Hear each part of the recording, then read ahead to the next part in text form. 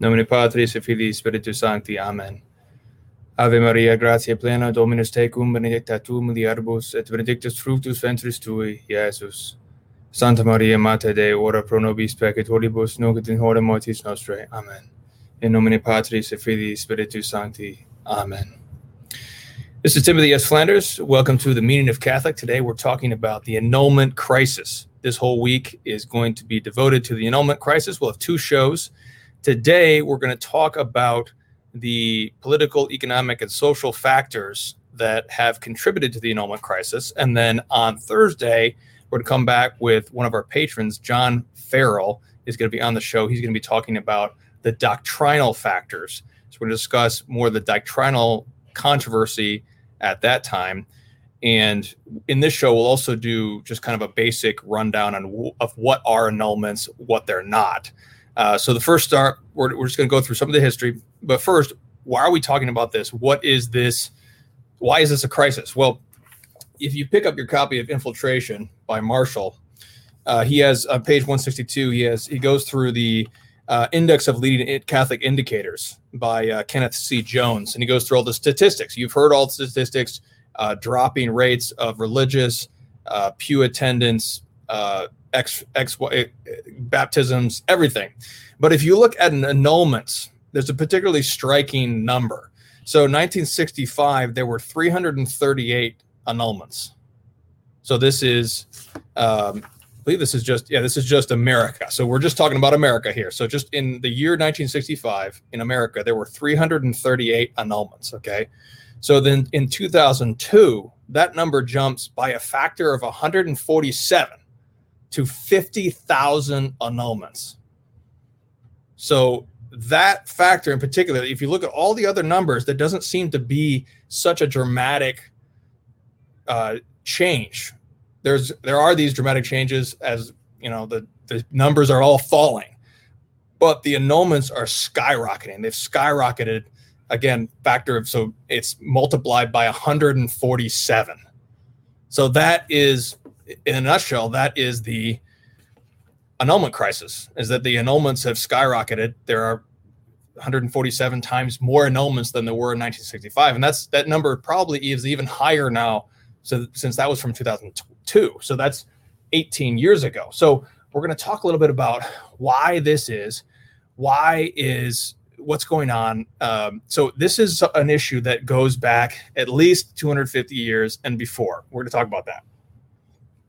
So this is going to be a continuation of our series on social history. We did a whole overview of the entire Catholic social history, examining politics, economics, society, and culture, and how Christianity affects those things.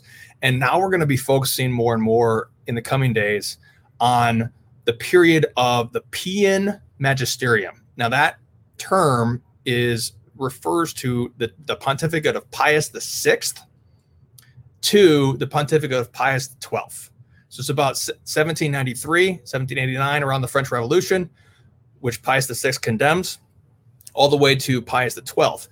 And during that time period, there is a revolutionary shift in everything in society: politics, economic, social, everything. And this is where our modern marital crisis really finds its origin. So what we're going to do is we're going to back up. We're going to talk a little bit about marriage in the social history, and we're going to talk about what the gospel did for women and for children and for marriage. And then we'll talk about what happened, and we'll go through a little bit of this history, and then we'll talk about annulments and what they are. And so we'll go through that. So first of all, it needs to be understood that the institution of marriage, and this is coming out of a book that I'll reference a little bit later. This is Families Without Fathers by David Popenoe. And this is a purely sociological text. It's just talking about statistics and data. It is not addressing the spiritual side of things, but it is a very well referenced book. We'll talk about that. But one of the things that he points out is that marriage as an institution exists for the sake of women and children. And here's the reason why.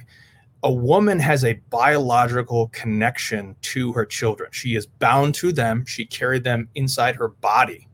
And she has a very strong natural inclination and instinct towards being bonded to her children. And so it is very unnatural, and as you know, that's what the insanity of our modern age. But it is extremely insane that a woman would ever neglect or harm her children. And so there is a strong bond that is just pure biology with a woman and her children. Now, not so with the men. Men do not have the same biological connection, and that's simply a matter of biology. And so the institution of marriage comes in every single culture. Every culture has marriage. And the reason is because just on a purely natural level, people understood that unless a man is bound by a culturally restricting institution of marriage, he would not be bound in the same way to his wife and children as his wife is to her own children. And so marriage exists just on a cultural level, on a purely natural frame of mind, to protect women and children and to give them a lifetime of protection and support. And that's what marriage does. So marriage is the most pro-woman and pro-children institution the world has ever known, just on a purely natural level. And so that, because it binds that man to provide and protect for his wife and children for their whole lives.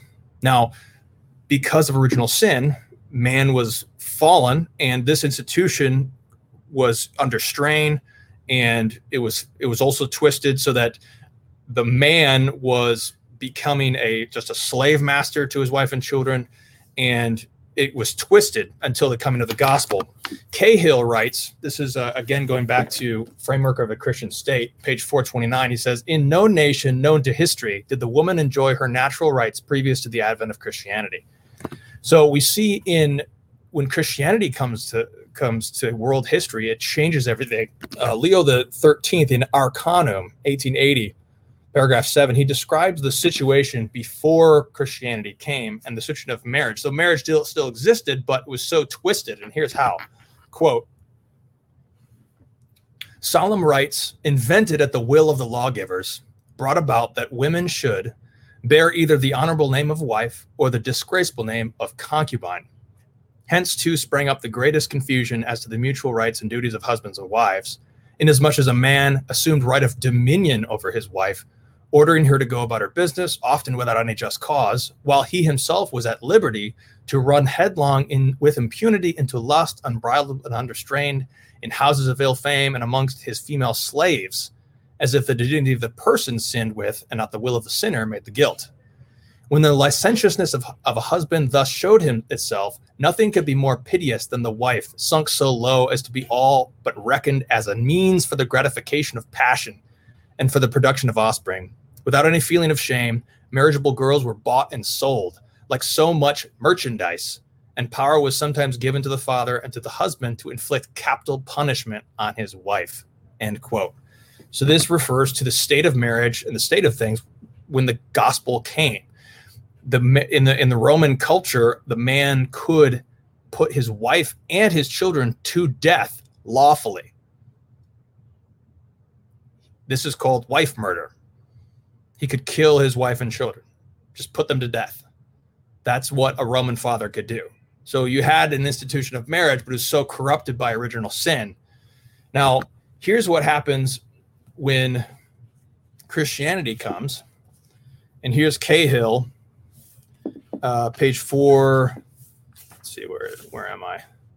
431. He says, quote, "The influence upon the mind of Christendom of the prerogatives of the Virgin Mary, the ideal of Christian womanhood, that worship being honored by all Christians as the queen and angel of men, the position secured in society as well as in the home to the Christian wife by the sanctity and the unity and the perpetuity of Christian marriage, the freedom allowed to every Christian maiden by the church's teachings to practice to dedicate her life to God in the state of virginity." So another thing is the consent.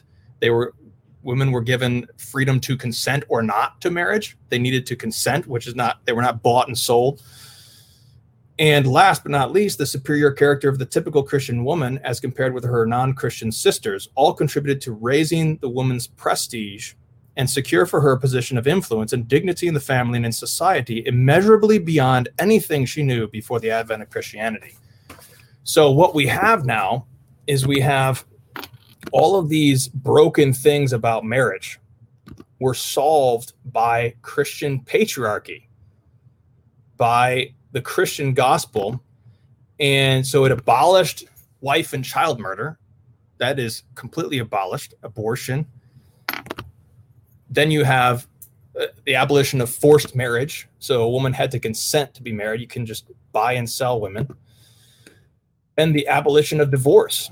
So this is the main topic, is the indissoluble marriage. So indissoluble marriage provides for a wife and child a lifelong security and provision. That's what indissoluble marriage does, just on purely natural level. So it protects the wife and children for their life. A man is not allowed to divorce his wife. And so he's not allowed to leave her destitute. So also polygamy. So it's purely monogamous. So the equal dignity of man and woman is also confirmed. And then Cahill also mentioned the cult of the Virgin Mary. And so you have the idea that the woman was inferior in her nature was completely abolished by the very cult of the Virgin Mary, by the honor paid to a woman as really the head of the church in the human sense. Obviously, our Lord is the head of the church as God and man, but Our Lady is not God and man. She is purely man, purely human. And so on the human level, she is the head of the church, period. And so exalting a woman to such a high degree has a very powerful effect on the status of women. And so you have that the marriage within the marriage becomes that's what the gospel raises it to, the point of an indissoluble bond, which provides that lifelong security for a wife and children. And then it is also raised to a sacrament. So on the spiritual level, it's also it's a mode of supernatural grace and salvation. And this is what St. James says: pure and undefiled religion is this, to keep oneself unspotted from the world, and to visit widows and orphans in their distress.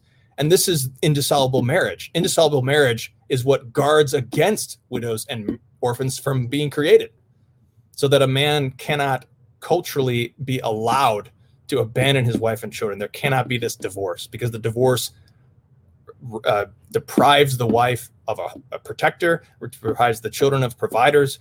It deprives the family. Okay, so that is just purely on the natural level. That is the raising of women. Now, here is one of the most crucial aspects to understand about this history, is that the economic place of women was integrated into one family economy. And this is crucial. And you even see this before the gospel. In the best passage here is Proverbs 31. So listen to this passage and just notice what is the woman doing in the home on an economic level. So this is 31 verse 10. Who shall find a valiant woman? Far and from the uttermost coasts is the price of her. The heart of her husband trusteth in her, and he shall have no need of spoils. So he doesn't need to raid and get more money or do some more economic gain through brigandry. He doesn't need to do that, because his wife is a part of this economy at home. Here's what she does. She will render him good and not evil all the days of her life. She hath sought wool and flax, and hath wrought by the counsel of her hands. She is like the merchant's ship. She bringeth her bread from afar. She's an integral part of the economy of the family. And she hath risen in the night and given a prey to her household, and victuals to her maids. She's making the food. She hath considered a field and bought it. And with the fruit of her hands, she hath planted a vineyard. So she's working on the family farm. She's buying things, doing transactions for the family business. She hath girded her loins with strength, and hath strengthened her arm. She hath tasted and seen that her traffic is good. Her lamp shall not be put out in the night. She hath put her hand to a strong things. Her fingers have taken hold of the spindle. So she's working with the spindle to produce this economy. She hath opened her hand to the needy, stretched out her hand to the poor. So she's using this economy to help the needy as well. She shall not fear for her house in the cold of snow. All her domestics are clothed with double garments. She hath made for herself clothing of tapestry. Fine linen and purple is her covering. So she's making clothing as well. Her husband is honorable in the gates, and he sitteth among the senators of the land. She made fine linen, sold it, and delivered a girdle to the Canaanite. So she's making things and she's selling them, and she's an integral part of this family economy. Okay, so this is the crucial point to understand about how the economics come in and how that changes marriage. And I'm going to show you a few old paintings just to give you an idea here. So here's an example of the family farm. This is from the 1500s, and as you can see over here, there is a woman who is doing manual labor over here. So here she is doing her job over here, and then the rest of the family is working. And notice too, the other factor here is that in a village, you have the extended family. So you have grandpa, grandma, aunts and uncles. You have the rest of the family as well within walking distance. They're just around and they're all working together, and you have a greater community which all one big network. And the woman is a crucial part. She's doing part of all this work. And so she forms an important part of the family economy. So she is doing work within the home, whether that's just more dexterous tasks like the spindle or whatever, or just whatever it is. And obviously the man's doing a little bit more of the heavy lifting. Here's another one of the most famous paintings to show this, I think, is the Angelus. So this is the Angelus painting. So as you can see, man and wife are both working in the field. So the woman is working alongside her man. They're both working the field. They're pausing to pray the Angelus. So this is just showing the woman is a part of this integral family economy, the family farm. Obviously, not everybody was agriculture, but most of them were. The great majority of people were agricultural. Remember, if you go back in the social history we talked about, you had 3 divisions of society. You had those who pray, those who fight, and those who work. And mass majority of people are people who work. And most of those people are farmers. So you got to produce the food. So that is the crucial point to get out of this time period right here, because what happens next is going to radically alter. Now, here's an important point to gather here, is that divorce was illegal. One could simply not divorce. It was against the law. So that's against the laws, because the Christian church understood that, you divorce your wife, you're not only you're sinning against God, because you cannot divorce, you cannot abandon your wife and marry another, as our Lord said, he who leaves his wife and marries another commits adultery. But you're also abandoning your wife and children. You're creating widows and orphans. And if the pure and undefiled religion is taking care of widows and orphans, it is really the central thrust is a willful creation of widows and orphans. What an abomination to God. What an offense to God to do that. And so that is an incredible offense. That's one of the sins that cries to heaven for vengeance, is oppression of the poor. And so you have divorce is illegal. Now, we'll talk about this when we talk about a little bit more about annulments in a little bit. But there was such a thing as imperfect divorce. Now, an imperfect divorce is simply the breaking of the common life for a grave cause. So that means that, because everybody says, well, divorce was illegal, so all the women had to stay with their abusive husbands or whatever. Well, if a husband was abusive and there was a grave cause, if there was a grave harm to the women or children, that was a grave cause for an imperfect divorce, which means a separation from the common life. You're not living together, but there is no breaking of the marriage bond. You're still married. You can't go out and marry somebody else. So there is what's called an imperfect divorce, and this is still something that's possible, given a grave cause. If there's a grave cause, there can be, because one of the duties of being married is sharing the common life, but that common life can be separated if there is a grave cause. And so that's what an imperfect divorce is. So not actually breaking the marriage bond, but you are breaking the common life for that grave cause. So then you have the period of 1517 and after. So this is the Protestant Revolt. And the Protestant Revolt, as we've discussed, was founded on nominalism and the idea that There is no universal justice. Might makes right. And this is a period between 1517 and 1776, a period of absolutism. And this is both politically and economically, but also in the family. The crucial figure is Henry VIII, who divorces his wife, makes himself the head of the church, marries another woman, so he's an adulterer now. So he imposes his tyranny on this woman, on Queen Catherine and her daughter, Mary, who was abandoned by him. And so he abandons his wife and children. He creates a widow and an orphan, so to speak. He marries another woman. He's an adulterer. And this is the foundation of the entire Anglican Church. Also, the Protestant reformers, as I've discussed before, were adept at using lust to disarm Catholic priests. They were using, Martin Luther was trafficking in nuns. He was getting these nuns out of the convent, and then he was selling them off to all these Catholic priests to get them to become a part of the Lutheran Reformation. And it was complete debauchery. Luther's Prince Protector, Philip Hess, he married 2 wives. He just practiced polygamy. There was also other polygamy going on. Martin Luther said he could not argue that polygamy was wrong per se, because ultimately this is just all polygamy. Because if you're divorcing your wife and marrying another, you're just becoming an adulterer and you're becoming a polygamist.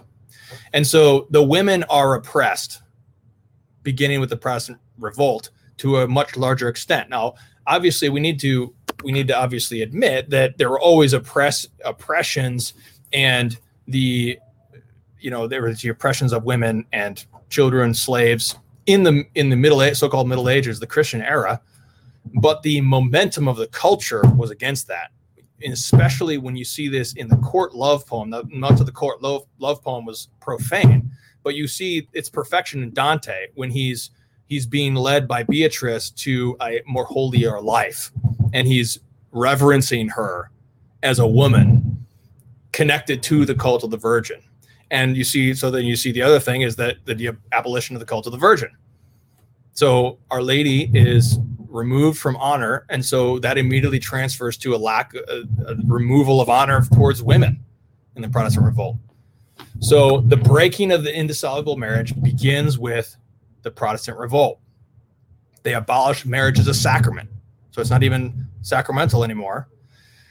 Also you have the culture begins to be attacked for the sake of economic gain, which is going to be the biggest issue that's going to affect marriage in just a few minutes. So Henry VIII starts abolishing feast days because he wants people to work more. He takes all the lands from people that formerly were for the poor, puts them in the hands of elite nobles. And so the economy is also affected very, very quickly. And so the economy is changing. And remember, the wife and the children are the integral part of that economy. Now, another point we need to raise here that I neglected to mention is that the children were also working on the family farm. And you were either a child who could not work, or you became older and you could work, you could help out in all sorts of different ways. And the children were doing this. This is why eventually when you had public schools, we don't have school in the summer, because the children were there to help out with the harvest.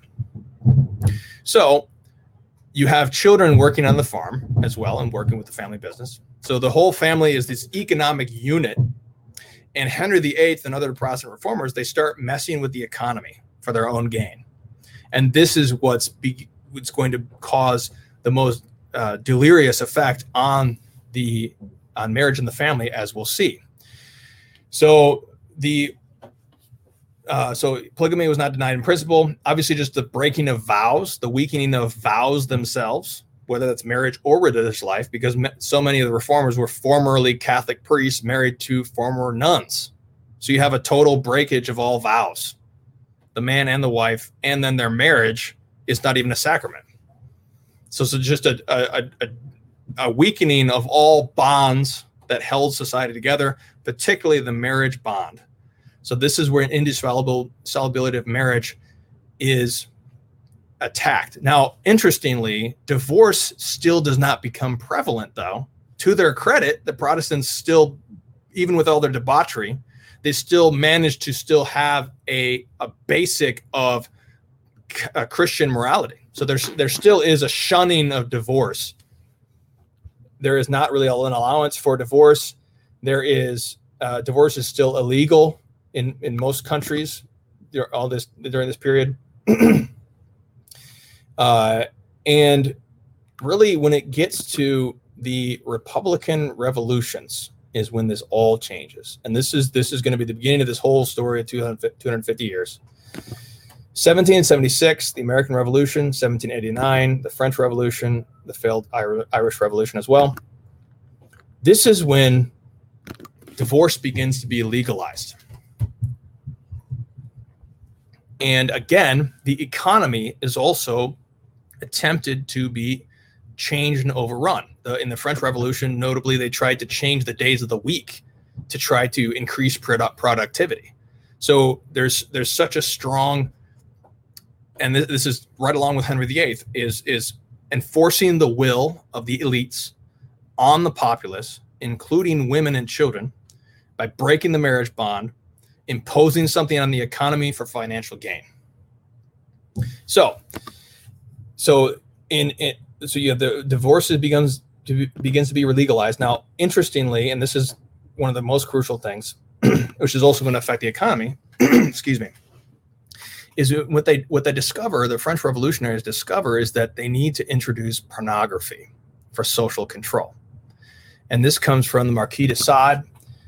Read E. Michael Jones' Libido Dominandi, where he discusses this. And he talks about how Marquis de Sade, one of the revolutionaries, one of the foremost revolutionaries, he sought to cause cultural revolution by showing naked women in the theaters right from the very beginning. And he published a book with pornography. And this was an effort to weaken the marriage bond, to weaken the cultural mores of society, to control people, to get them addicted to pornography so that they can be controlled. So you have an increase of sins against the sixth commandment. You have the increase of pornography, divorce, prostitution. Then you have the revolutionary principle. And that was just simply the application of Martin Luther's ideas to further cultural structures and institutions. So the revolutionary principle is that if there is any inequality, there's any hierarchy means sacred order. If there's any order, inequality, hierarchy, authority, it needs to be rebelled against, overturned, so that everybody is equal. So that there are, and everybody is equal means there is no sacred order. There is just disorder. Because hierarchy is what orders things that are unequal, according to St. Thomas. That's what sacred order is. But the revolutionary principle says that there must be constant revolution until there is complete disorder, aka equality. So the woman and man are equal in dignity, but they aren't equal in many other things. Obviously, the man is the head of the wife. He's stronger, and he fulfills those stronger tasks and things of that nature.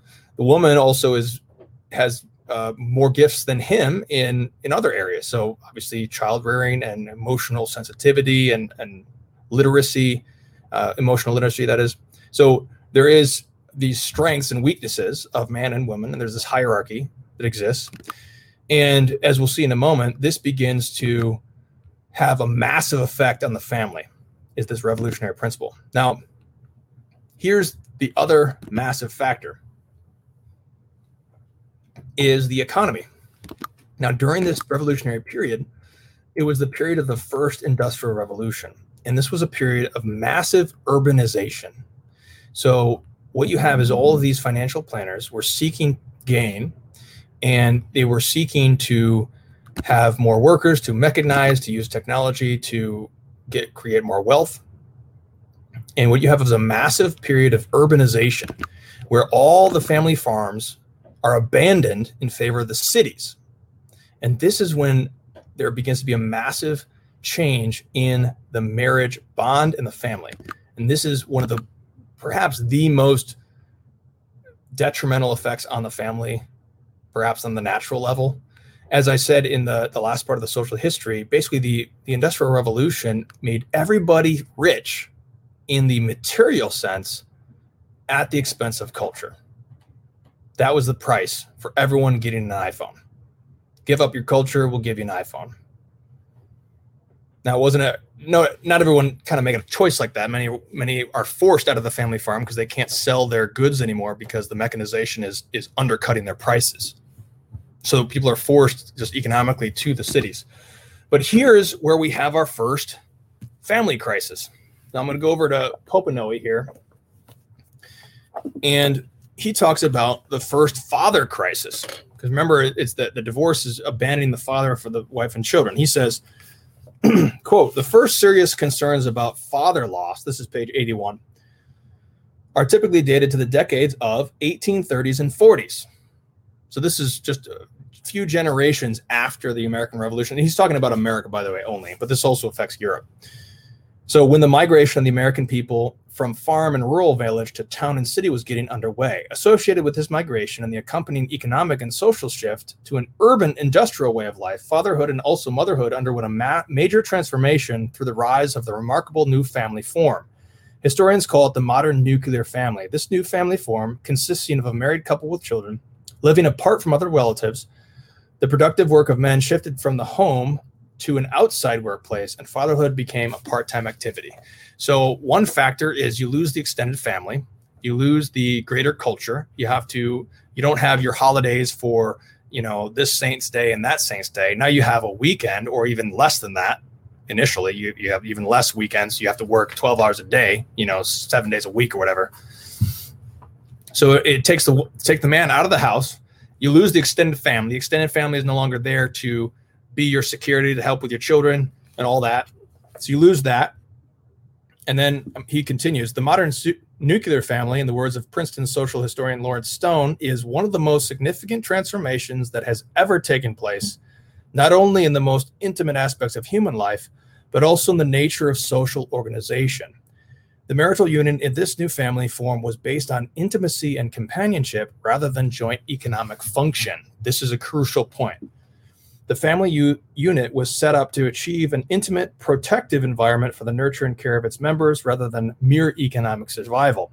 And whereas husbands and wives had once shared both parenting and productive work activities, in the modern nuclear family, women could leave productive, including farm work, thanks to the men's outside income, to become full-time mothers and housewives. Mothers, not fathers, became primary parents, end quote. So here's the crucial piece here, is that the marriage bond itself becomes much more sentimentalized.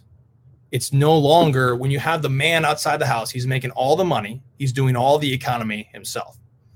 He's getting the money, and this becomes another problem later on, but he has the money, and now the woman is not participating at all in an economic function. And so marriage itself loses its economic meaning. So before, there was an economic meaning to marriage itself. A man depended on his wife, like we read from Proverbs. He depended on his wife for part of the family economy. And so separating these things and sort of separating the economy from marriage takes out that economic meaning. And so the bond of marriage begins to be much more sentimentalized as a result. And so that again weakens the marital bond more. So the man is outside the home. This relationship is sort of merely a romantic relationship. Obviously, romance has always been a part of marriage. But when you lose that economic necessity, then you have one less thing to stay married. It's just merely more of a sentimental thing. Now, on top of this, you have in 1848, you have the Declaration of Sentiments. This is the first large feminist gathering at Seneca Falls in America. And you have the revolutionary principle of Martin Luther, of Thomas Jefferson, then applied to the family. So here's what the women say at Seneca Falls. This is from 1848. Quote, "We hold these truths to be self-evident, that all men and women are created equal, that they are endowed by the Creator with certain unalienable rights, that to secure these rights, governments are instituted. Whenever any form of government becomes destructive to these rights, it is the right of those who suffer from it to refuse allegiance to it. Such has been the patient sufferance of women under this government, and such is now the necessity which constrains them to demand the equal station to which they are entitled. The history of mankind is a history of repeated injuries and usurpation on the part of man toward women, having in direct object the establishment of an absolute tyranny over her." End quote. So we need to understand, first of all, that this was a true injustice. Just like communism was able to provoke the poor against a real injustice against them, so too feminism was able to provoke women against a real injustice against them. Remember, Luther and Henry VIII and all the other Protestant reformers had started to create a Protestant culture which was oppressive to women. That took out the veneration of the Mother of God. It took out indissoluble marriage, took out marriage as a sacrament. This basically just created a situation where women were oppressed far more than really it was getting back to more to the pagan, where a woman could be murdered. That type of degradation where he was exercising a type of tyranny over her. It wasn't as bad as wife murder, but it was so bad as to begin to provoke a massive revolutionary movement such as this. But notice here that what they do is they don't become Catholics and feel their feminine genius and know the Mother of God and indissoluble marriage, which would have been the answer to that injustice. Instead, they embrace the revolutionary principle of Thomas Jefferson, where the hierarchy only exists, his authority comes from the consent of the governed. Now, not just pure republicanism, but the very authority itself does not come from God. It comes from the consent of the governed. And so this idea was that the women could consent to patriarchy or not. Now, obviously, a woman could consent to this or that patriarchy because a woman could consent to being married to this or that man, obviously. But patriarchy itself was something established by God through the Christian gospel.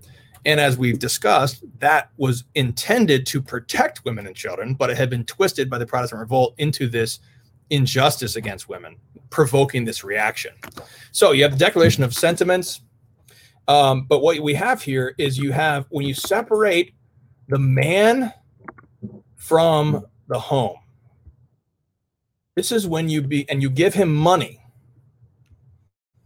This is what you get. Here's a cartoon from the era. This is later 19th century. This is during the Temperance era. So this is when a man was getting his money at his factory job, some miles away from the home. And then he would spend his money getting drunk, sleeping with prostitutes. And this was a massive movement. So here we have, my father keeps a tavern on the one hand, she's rich. My husband spends his money at the tavern, she's poor. And she's cold. Because obviously this man is not being a patriarch, he's being an effeminate man. He's not providing for his wife and children, but this is the economic and cultural situation that they were brought under through this situation where the marriage bond had weakened. The man now has money outside of the family. He's far away from the family. He's spending his money on drink instead of his wife and children.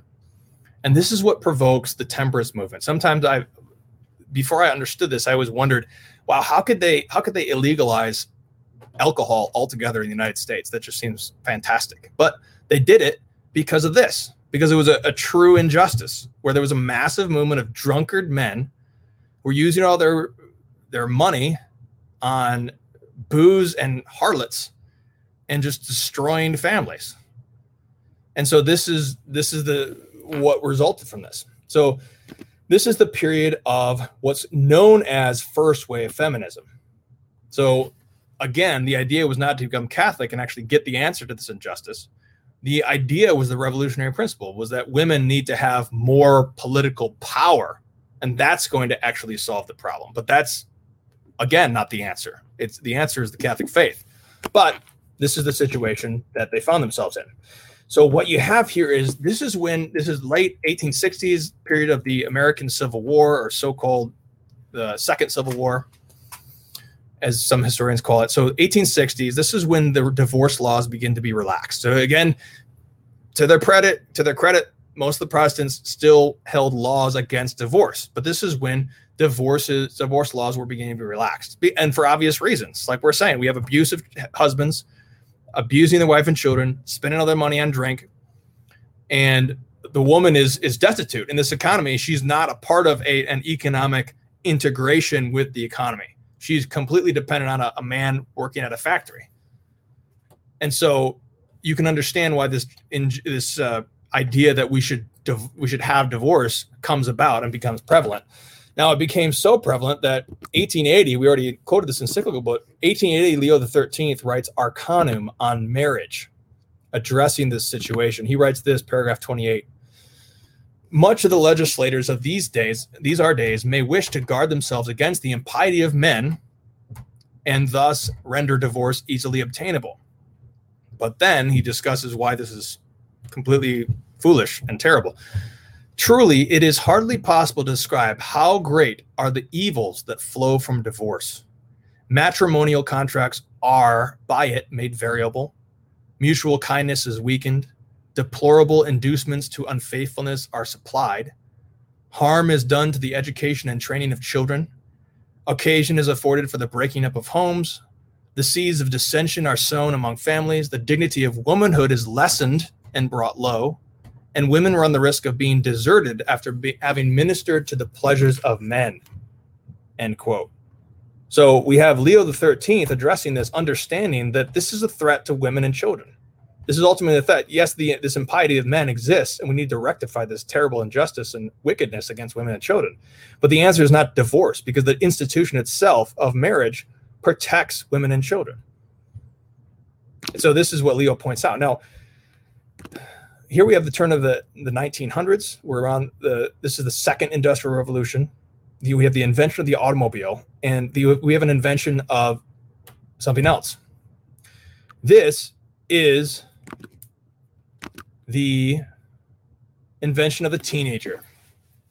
So the mechanization, the industrialization, the increase in technology, more and more creates the youth no longer working as a part of the family economy. Now, the woman was already not working as much as a part of the family economy, but now the children are not anymore. So now you have these children who come to adolescence, and they are suddenly idle. They don't have anything to do. And this is the beginning of the modern notion of the teenager. Before this, it did not exist. And this is a very crucial point. Before this, you were either a boy or a man. You were either a girl or a woman. You could be a young woman or a young man, but there was no such thing as a teenager as such, as a social class as we have today. So it was understood that the boy was becoming a man. There was a point where he was being trained to become a man, but now we have this situation because of all different sorts of factors. And obviously there are other factors here. We're trying to just talk about these single factors. There's other factors. It's when we talk about history, there's all sorts of different things, but you have this invention of teenagers. And this, in the 1920s, you have the jazz era, especially among the youth, where there is an increase of debauchery and lust and continuing to weakening the marriage bond. So it had already been weakened and sort of sentimentalized because of the economic changes, but it was also becoming more and more sexualized as a part of the jazz era. And they were using the music to help to create a situation of cultural revolution. And this is when Hollywood began to produce pornography in Hollywood and mass produce this, what we would call R-rated movies, basically in the 1920s. And this is what provoked the Catholic Church to finally organize a boycott of Hollywood, which they were successful until 1965, as we'll see. But the other thing that happens in 1930 is the allowance for contraception by the Anglicans, 1930. So this is following right on the sexualized decade of the 1920s of the Jazz era. So then you have Cassie Canubi, Pius the 11th. Then he goes against this, and again, like Leo the 13th, addresses the marriage breakdown. And particularly, he talks about the emancipation of women, because this was the idea that the woman needs to be emancipated from this unjust institution of the home, of marriage. And again, there were serious injustices happening, which was allowed them to be provoked towards this. But here's what Pius the 11th says, and again, see what he sees about the effect this is going to have on women. He says, quote, "This is not the true emancipation of women." This is paragraph 75. "Nor that rational exalted liberty which belongs to the noble office of a Christian woman and wife. It is rather the debasing of the womanly character and the dignity of motherhood, and indeed of the whole family, as a result of which the husband suffers the loss of his wife, the children of their mother, and the home and the whole family of an ever watchful guardian. More than this false liberty, an unnatural equality with the husband, is to be the detriment of the woman herself. For if the woman descends from her truly regal throne, to which she has been raised within the walls of the home by means of the gospel, she will soon be reduced to the old state of slavery, if not in appearance, certainly in reality, and become, as among the pagans, the mere instrument of man." End quote. And this is what the popes see during this era. They already see that woman is becoming degraded. She's going back to the pagan objectification of her as it was before the gospel. But this continues, this sexualized culture. We have 1950, Pius XII. He, in his homily at the canonization of St. Maria Goretti, June 24th, 1950, quote, "During the past 50 years, coupled with what was often a weak reaction on the part of decent people, there has been a conspiracy of evil practices propagating themselves in books and illustrations, in theaters and radio programs, in styles and clubs, and on the beaches, trying to work their way into the family and society, and doing their worst damage among the youth, even among those of the tenderest years, in whom the possession of virtue is a natural inheritance." End quote. So you have this economy, and this is when the financial elites are working out the marketing to teenagers. They're marketing to the youth using technology, and they're using sex to sell their products. And this is what they've figured out decades before this. As he says, it's been 50 years. So Pius XII, he's saying that this has been going on as a conspiracy since 1900. So they're using the marketing. Again, pornography was discovered as a political tool back in 1789. So now they're using pornography against the youth, and it's not pornography yet per se, but it's still sexualized towards the youth, attempting to create political control, create economic dependence, and it's among the youth. And especially in the 1950s, you see the youth culture begin to have a serious rise through musical movements like rock and roll. You have obviously the TVs beginning to become much more prevalent. You have the TV in the home. It's not just the movie theater. Now you can bring it into your home. And a lot of these pornographers and these types of elites throughout this whole era, as we saw way back in Marquis de Sade, who was using the theater and the books, they're pushing for this technological innovation because Marquis de Sade understood he can't have pornography in the theater. It's very difficult. You can't see the pornography. If you crowd a bunch of men into a theater, you can't see all the pornography. But now we've got the theater. We brought the theater with the television into the home, and that's what these pornographers are pushing this technology. So it's not simply just a bunch of great free market innovation, which it is that there are much of that going on, but there's also these nefarious forces which are seeking to destroy marriage and the family life. So moving on, we have 1960, one of the preparatory documents for Vatican II. Cardinal Taviani says, quote, "The moral order defends the immutable principles of Christian modesty and chastity. We know the energy is spent at the present time by the world of fashion, movies, and the press in order to shake the foundations of Christian morality in this regard, as if the sixth commandment should be considered outmoded and free rein should be given to all passions, even those against nature. The council will have something to say about the subject. It will clarify and eventually condemn all the attempts to revive paganism contrary to the moral order, end quote. But this type of rational caution, especially the message of Fatima, was suppressed by the council, who said in Gaudium et Spes, the church has nothing to fear from the modern world. And so in 1965, the production code in the United States was successfully broken with pornography in Hollywood. And then you have in 1965 and 67, various official church statements from bishops or theologians allowing contraception. So you have a massive sexual revolution brewing where Catholics are surrendering to contraception. To his credit, Paul VI, now saint, 1968, Humanae Vitae, condemns contraception, and he understands again the effect that this will have on women by weakening the marriage bond, allowing contraception. It says, quote, this is Paul VI, this is paragraph 17, a man who grows accustomed to the use of contraceptive methods may forget the reverence due to a woman and, disregarding her physical and emotional equilibrium, reduce her to being a mere instrument for the satisfaction of his own desires, no longer considering her as a partner whom he should surround with care and affection, end quote. So again, another technology, contraception, is just all about men abusing women for their own gratification and the financial elites controlling things and the politicians. And they're marketing this for their own advantage. Now, 1969, now here is the type of insanity that was being promoted. So this is a quote from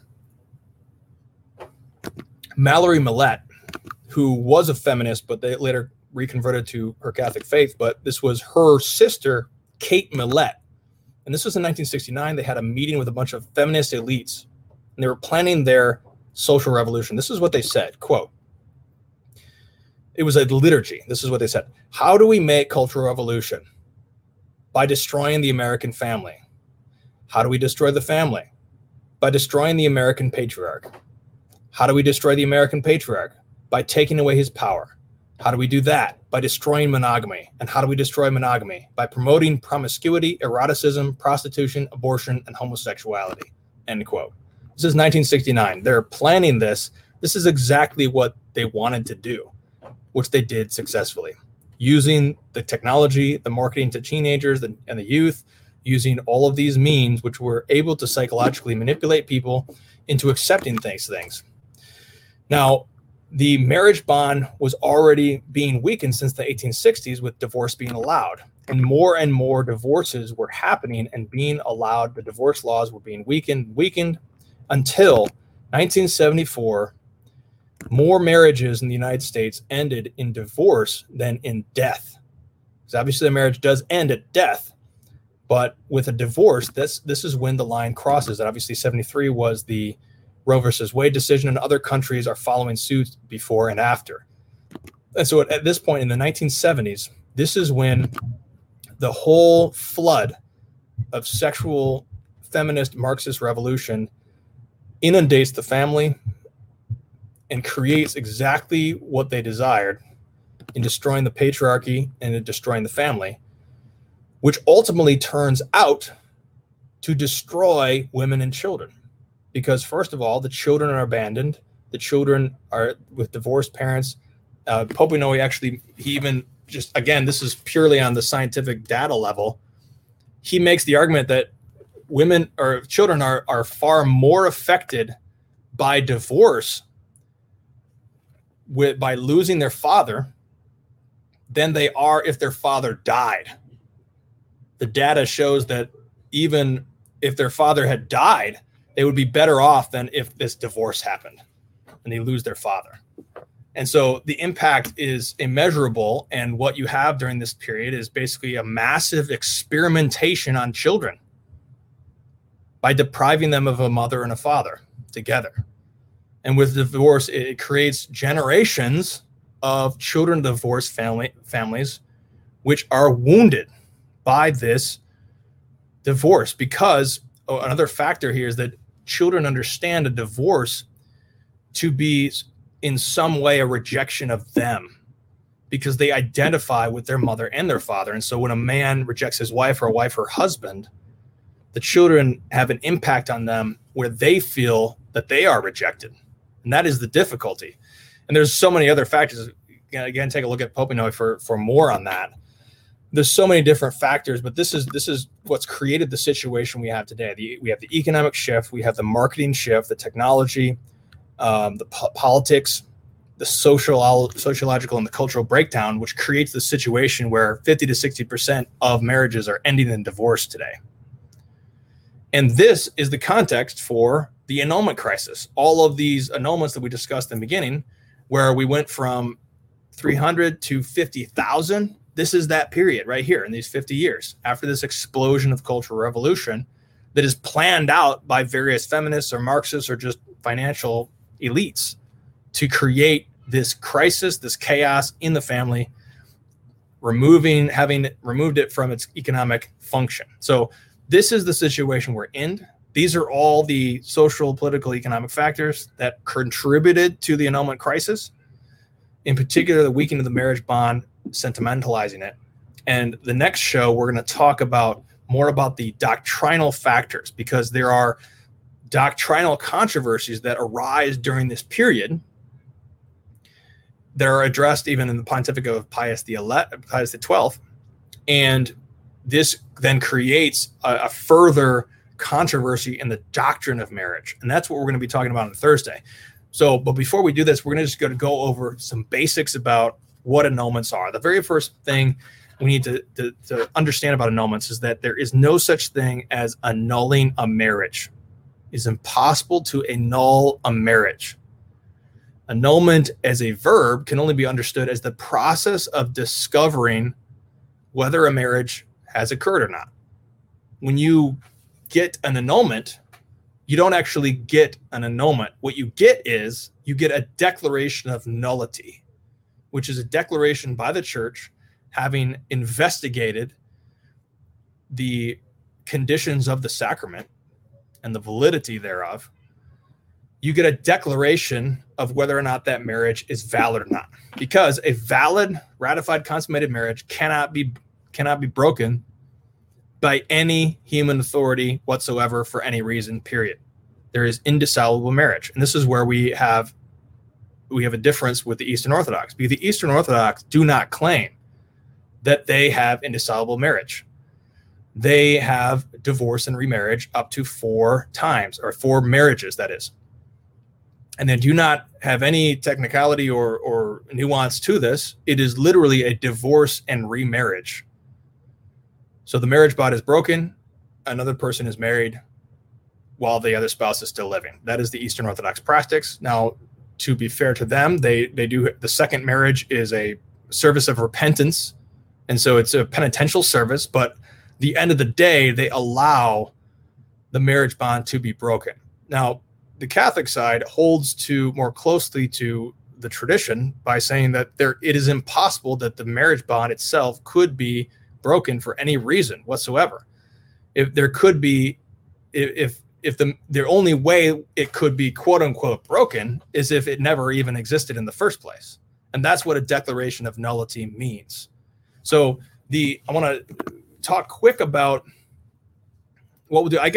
There's an article linked here on Eric Ibarra, my friend who does a lot of apologetics with Eastern Orthodox, and it's just all about the quotations from the fathers on marriage and indissoluble marriage.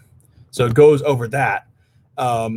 But the basic idea is that a sacrament has form and matter. A sacrament has to be performed in a proper way. So if you were baptized with something other than water, you aren't actually baptized. And this is a principle that the Eastern Orthodox would also accept. If someone was baptized in something other than the Trinity, you would quote unquote, redo the baptism, or you just do the baptism for the first time. You would redo the ceremony and you do it properly so it actually occurred. And that is what's happening with marriage, is if there is some serious defect in the sacrament itself so that the marriage in fact did not occur, then there can be a declaration of nullity where the marriage did not in fact occur. So we're going to get into, there's also the other, if you want a preview of the next show, the other linked articles from William Marshner, which discusses this controversy right when it was breaking out in 1978. And so William Marshner, take a look at that article. That's in fact it's more than an article. It's about 100 pages, but it goes into a lot of definition. But here's the definition of marriage from the 1917 code. Matrimonial consent is the act of the will by which both parties give and receive a perpetual exclusive right over each other's bodies for the purpose of acts which are suitable to themselves for the procreation of offspring. End quote. So it's giving of the exclusion of the bodily rights, the right to the conjugal act for the purpose of marriage. And Prumer adds that a marriage can only happen if there's no impediments. So the essence of the marriage contract is the consent. And again, this is where the woman's dignity is preserved because she can consent to this. And we're gonna go for another 10 minutes or so. So if you have any questions, please put your questions in the chat. We'll try to answer those. And if I don't get any of the questions, we will talk about them with John Farrell on Thursday. So please send me all your questions and we'll record all of them, make sure we get to those. So Prumer says, this is number 836. Marriage is the conjugal union, which means the union of bodies for the purpose of procreating children, of a man and woman who are free from impediments, which binds them to life lived in common and together. So Prumer then discusses basically a marriage is valid when there exists no annulling impediments between the two parties. So just like the sacrament of baptism, if there was an impediment, so to speak, if you're baptizing with something other than water, it didn't actually happen. So you need to do that properly so that the sacrament happens. Now, the crucial point here is, again, this is number 838, only the church has the right to determine and to pass judgment on everything which affects the essence of Christian marriage. So this is the church has the right to that. The state does not have the right to just allow divorce. Christians cannot just get divorced, even if it's an imperfect divorce, without the church. The church has the right to judge these things because the church has the right to judge the sacraments. So then he goes on, 842, the matter of the sacrament is found. So again, we have form and matter. Every sacrament has form and matter. So the matter is found in the bodies of the two parties, or as some authors desire, in the right over the body for each other for the purpose of sexual intercourse. So, and then the matter is the expression of a transference of rights. So you come to the marriage, you show up at the wedding. This is the matter.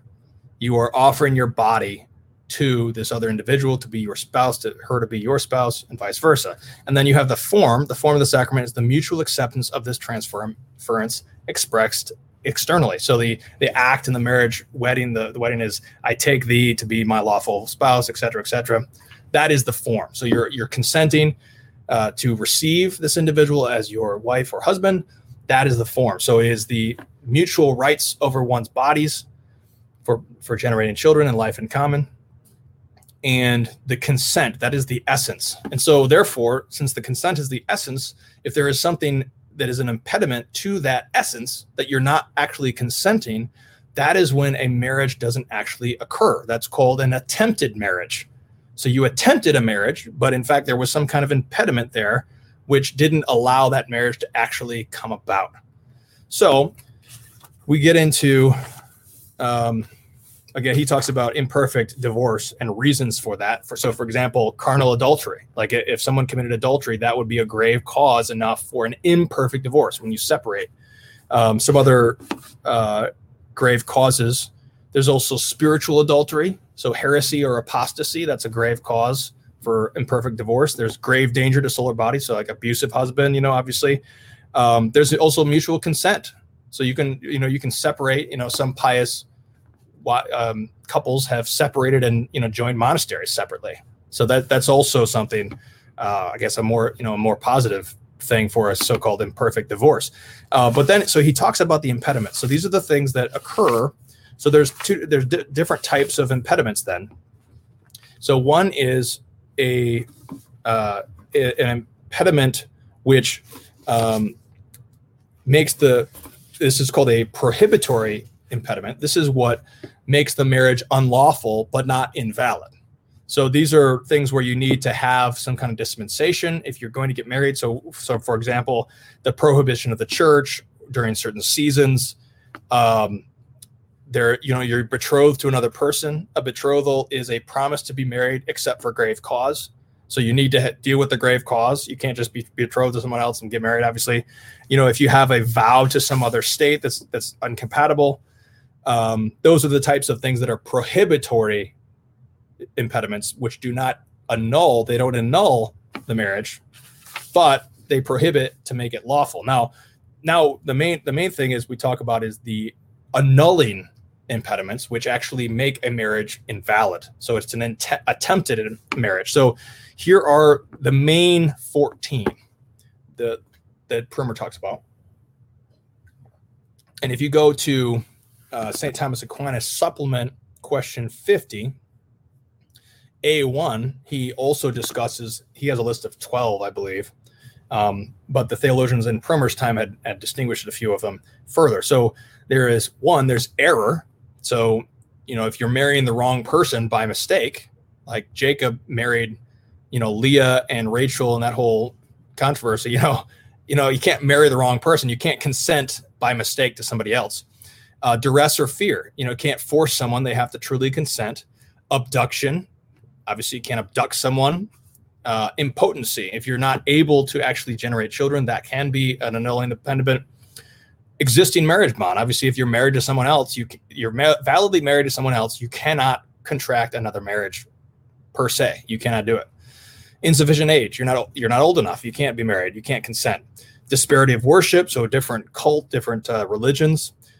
Major orders, or if professed it in a religious order, you can't contract marriage. There's other distinctions there, but we're not going to get into those. Crime, consanguinity, and infinity. So obviously, your close relatives, you cannot marry them. Public propriety, if you were living together as a concubinage, that can be an annulling impediment. There's a spiritual relationship or legal relationship. So if you're like an adopted child or a godfather, godmother, that is also an annulling impediment. So those are the basics of the annulments where there is an annulling impediment. So the reason that the church can can do a declaration of nullity is that some of these things can not be discovered until after the marriage is attempted. So you attempt a marriage and later you find out that it's, one of these things, you find out that you're in long lost brother and sister or some, crazy thing like that. So some crazy impediment. So these are the basics of an impediment to the valid celebration of marriage. So that's how an annulment works. And those are the basics of the doctrine. And you can go to St. Thomas to go into that. So those are the basics of the annulments. And that's Annulments 101. And again, what we'll do here is we will go into more of the doctrine, because this is going to be a lot more complex when we talk about the doctrinal controversy. And if you read a little bit about William Marshner, you'll see that the definition of marriage changed in 1983 with the Code of Canon Law. The definition changed, and the question is, did this have an impact on the annulment crisis? Because the definition of marriage, the understanding of the essence of marriage and that consent shifts into what we have today. And so we'll talk about how this has impacted things. So any questions, please send them over. Unfortunately, I got to cut out here.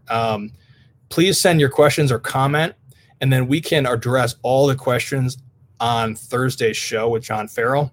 Again, I want to ask, thank you for all our patrons. If you become a patron, you can get both these books as ebooks for free. So you have Kennedy's book on manliness. This is an extremely important book. He just got interviewed today on Mike Church, actually. So you can take a look at his interview, and then my book on the Bible. So thanks a lot for the patrons. Again, send me all your questions, and let's continue to pray for each other. There's a lot of hurt with this topic, and we really want to address it properly and deal with everything we can. So we want to pray for especially children of divorced parents, people in difficult marriage situations, people who are struggling with an annulment process of any kind.